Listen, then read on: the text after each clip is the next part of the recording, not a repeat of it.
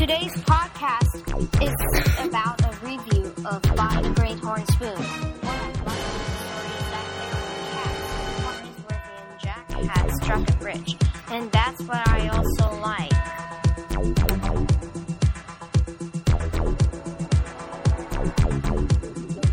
I really liked the ending. Praiseworthy and Jack were getting tired of walking. All of a sudden, they heard a sound.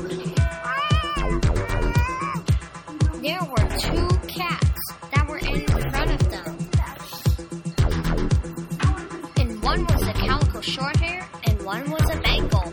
They were both female. So they were finding an owner, and they found Praiseworthy and Jack.